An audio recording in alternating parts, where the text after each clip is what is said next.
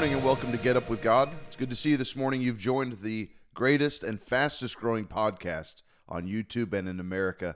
I'm glad that you joined me live this morning. Grab your Bible, grab a notepad, and take some notes with me this morning as we go through 6 points right here at 6 a.m. on how words can affect your life. The title of today's show is What You Say Affects Your Life. And I want to talk to you, give you a few scriptures that you can jot down, maybe study at your own pace, but I'm going to give you 6 points at 6 a.m. as to what you say affects your life and what the Bible says about what goes in and how it comes out. Let's pray this morning, and then we're going to get right into the Bible. Lord, we thank you for this morning. We lift you up. We exalt you. We take this time to magnify you, to worship you. Lord, we're in no rush this morning. We know we have a timed program, and there's things that we have to do today, but we give you the first of our day. We give you the very first of our awake day, of our alive day, what we have to do, all the things that we have prioritized for today. We set that aside just for a moment, and we take this time to worship you, magnify you. Lord, give you attention and glory. We thank you for who you are, what you have done, what you are doing, what you will do, what you're going to do with us and through us. But Lord, we just love you for who you are. Even if you've done nothing else for us the rest of our life, we thank you for who you are and what you have done. We love you, Lord. We just ask today that you'd help us. Empower us with your word. Strengthen us with your word. Give us insight. Give us wisdom. And we thank you that your word is full of these things. And we just ask and receive it now by faith. And we call it done. We call ourselves full of wisdom and insight for our future and power and anointing for our day and for our life. In Jesus' name, amen. Let me say this too. I come against any attack of the enemy against your life. I speak against you now. Satan, you have to loose your hold in Jesus' mighty name. You'll be free. You'll win. You'll overcome this thing, whatever you're dealing with, in Jesus' name. Well, let's get into this. Turn with me in your Bible to Matthew 15. Point number 1 on what you say will affect your life. Write this down. Words contain ability to swing your life around, good or bad. Turn with me into Matthew 15. Jesus here is talking in Matthew 15 specifically to his, I wouldn't say his counterparts, but some of the religious folk of the day that had a problem with what his disciples did, what he was doing.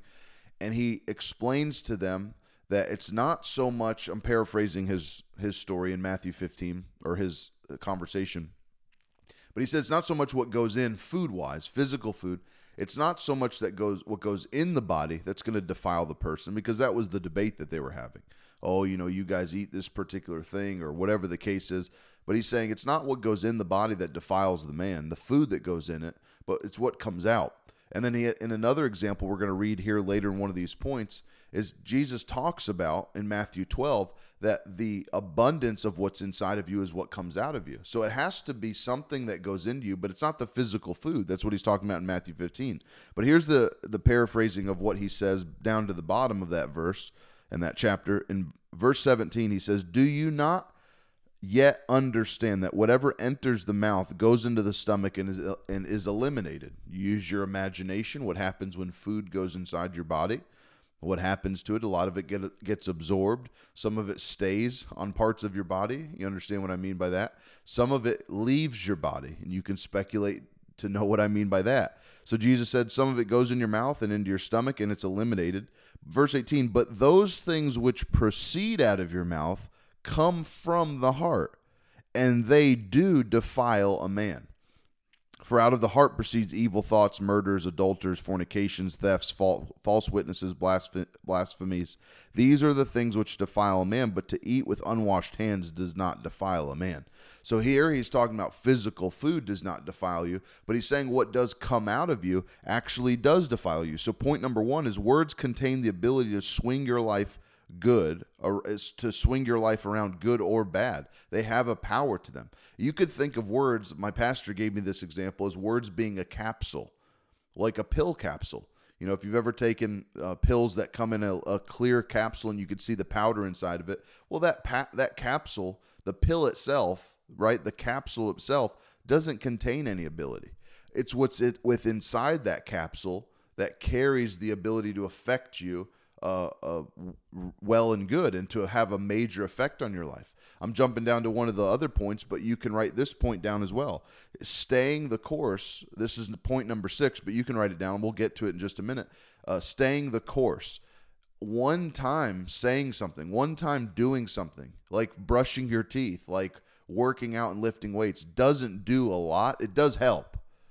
It doesn't make it worse, but it doesn't make it immediate effects like that you can see immediately. So having words and taking one pill, like taking medication one time, or taking a vitamin, a daily vitamin, or nutrients every day, or one time, right, just once, doesn't have major effects. It's good.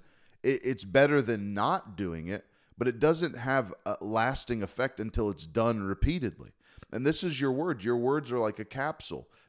You can't just say something one time or something be just off the cuff. That's why I'm so against people being corrected, like in the moment, right? Somebody says something and you go, "Oh, watch what you say." Watch, that doesn't have such a major effect because the thing that you're telling them to do and correcting them to do isn't the abundance of their heart. So is it really going to change, or are you just trying to show off how you know what to say and what you're really full of? It's more of an ego thing.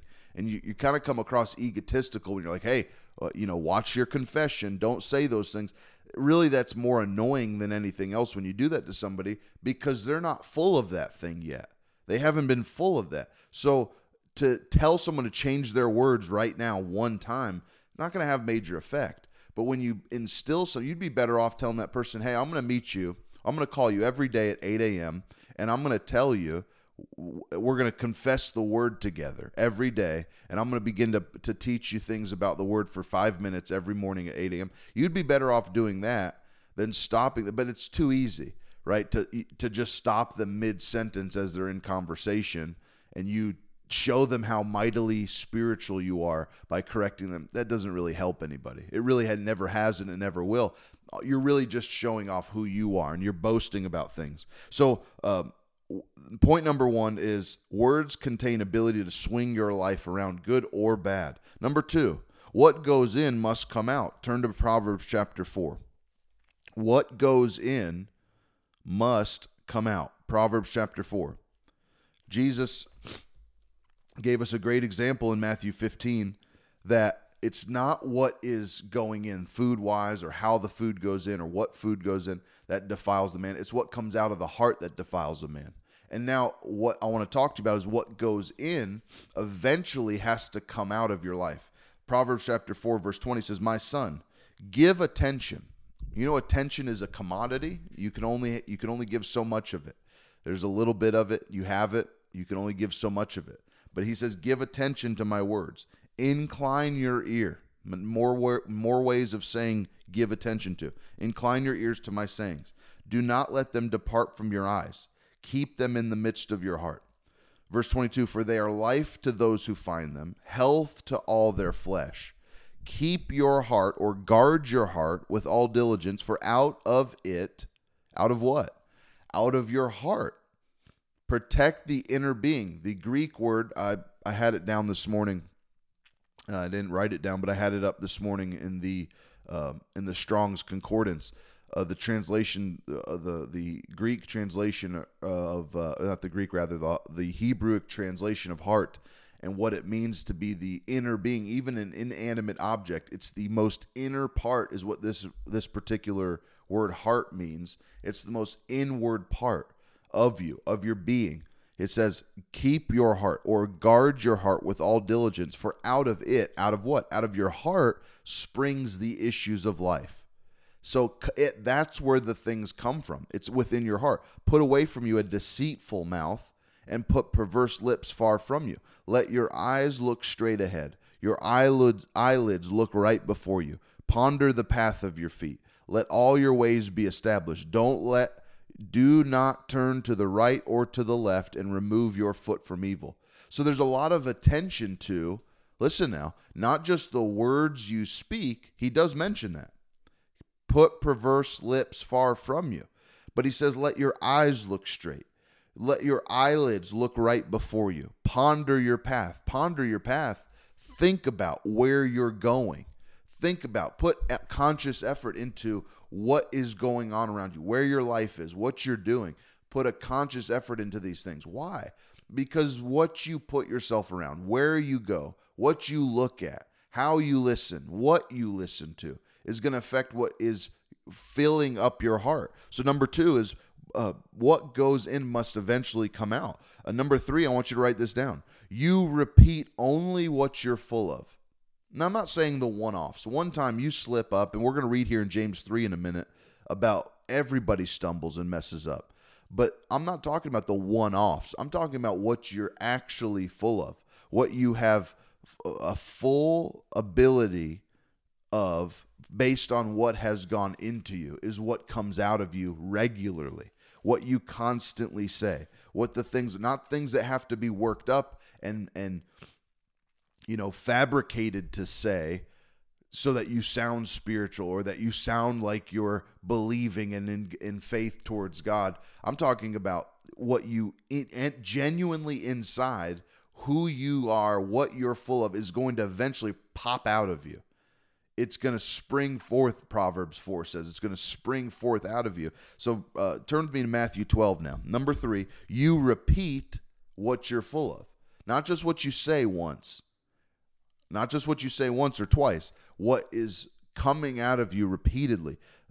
Matthew 12:33. Either make the tree good and its fruit good, or else make the tree bad and its fruit bad. For a tree is known by its fruit.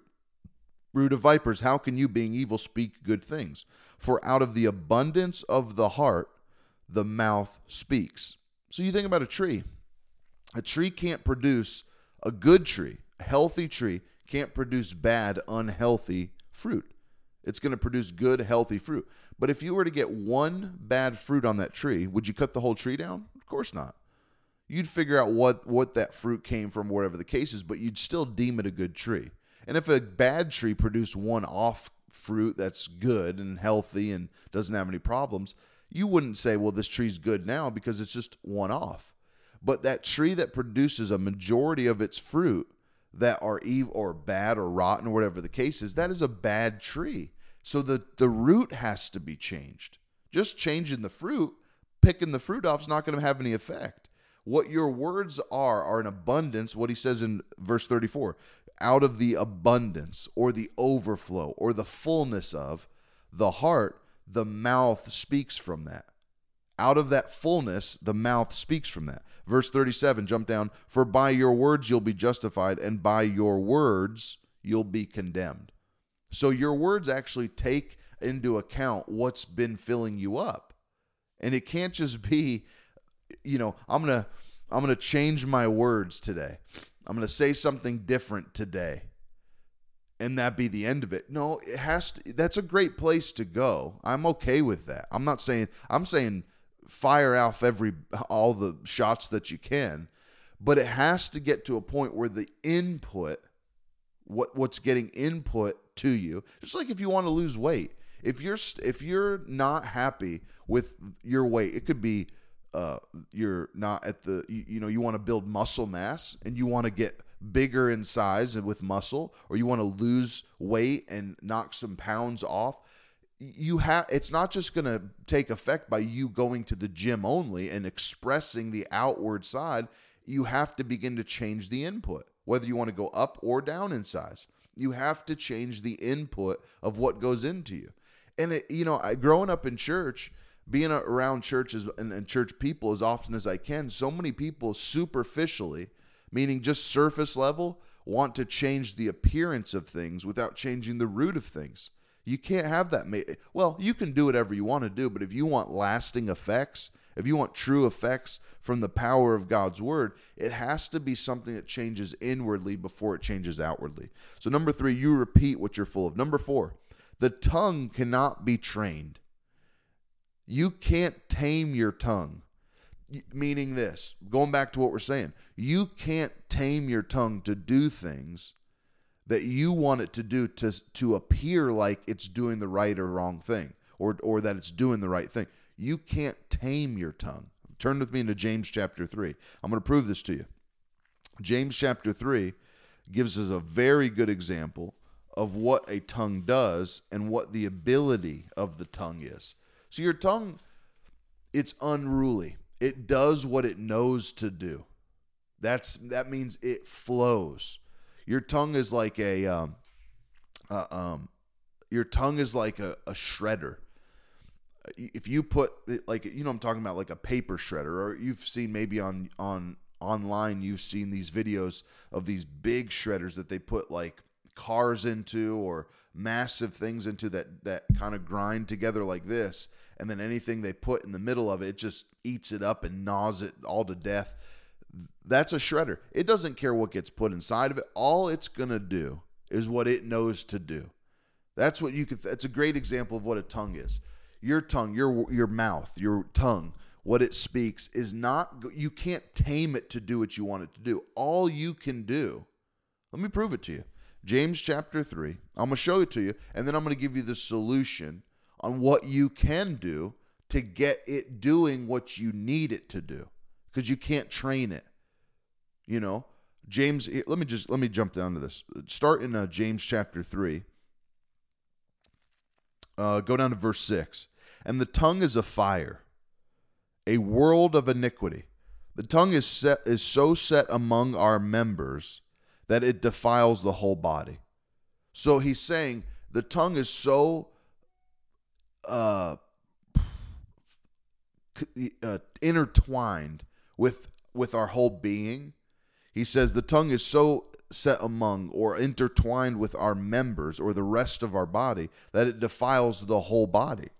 And it sets on fire the course of nature, and is set on fire by hell. For every kind of beast and bird, reptile, or creature of the sea is tamed and has been tamed by mankind. So he's saying you can tame an animal, you can tame a dog, you can tame a lion. I've even seen people tame alligators and reptiles. You can tame, animals, the animal kingdom. But then he goes in verse 8, but no man can tame the tongue. It is an unruly evil, full of deadly poison. That's why it's so unnecessary. I hope this affects somebody that's listening that does this to people. Hey, watch your confession. It doesn't help anybody. It just shows you trying to show off how spiritual and accurate you are. But it doesn't help anybody. And when you really get to a point in your life where you really actually authentically want to help people, then you give them anecdotes and solutions that will actually help their life. And stopping them in mid-sentence in church, at a restaurant or wherever you're at, and saying, hey, that's a bad confession, doesn't help anything. It just makes you seem superior, which I know that's your goal anyway, is to seem superior. But if you really want to help people, you can't tame the tongue. You can't just tell put good things on your mind or try and write down things to say to make good confession. You have to get it inside of you. It has to become a part of you. It is an unruly evil, full of deadly poison. With it we bless our God and Father, and with it we curse men. So the tongue, it's like money. Money is not good or evil. Money is an inanimate object, and it is utilized by good people and utilized by bad people. Your tongue's the same way. Your tongue doesn't know what to say or what to do. It just repeats what it's been influenced by, which is your heart, your inner being. It's only repeating what it's been influenced by. So you can't just tame it and be like, yeah, I gotta say things differently. I gotta really change my confession. You can't do that. You have to change the input. You have to change what's going into you. And if mundane, ineffectual nonsense is being put inside of you regularly, that's what the kind of things that are going to come out of you. Not power, not might, not spiritual things. That's where the power of God lies, is within serious, spiritual, power-filled, anointed things that you put inside of you. Now, there's time of your day you may listen to mundane or just, stuff that doesn't, have superpower effect for your life. There may be time that you do that, but you should have time in your day that you put things inside of you that can affect what your tongue does, because your tongue's not going to be whipped into shape. You're not going to get your tongue to a place where you want it to do what you want it to do. It's only going to do what it has been fed to do. That's what your tongue does. The only thing it's been fed to do. So number 4, the tongue cannot be tamed or coerced. It only repeats what it knows to do. It does what it's supposed to do every day, and it repeats what's on the inside of you. Change what goes in, it'll change what comes out. Going back to the beginning of chapter 3, verse 2, James says, "For we all stumble in many things." Like I was telling you before, we're going to mess up. We're going to say things. But he says this, "If anyone does not stumble in word, he's a perfect man, able also to bridle the whole body." So wait a second. So he said, verse 5 says, "Even so, the tongue is a little member and boasts great things." So what is he saying? A perfect man? Well, when we use the word perfect here, like he's using in the Bible, he's not talking about flawless. He is admitting to you. He set that up perfectly. We all stumble. But if you don't stumble in word, so it's not that you're perfect human being in terms of flawless. He's saying you have reached maturity. You're maturing. Those that have matured, that they're a perfect man, also bridles that you can manage that tongue, or what comes out of that tongue anyway. So he's really saying this, because he goes on in verse 8, like we said, no man can tame the tongue. So he's really saying this.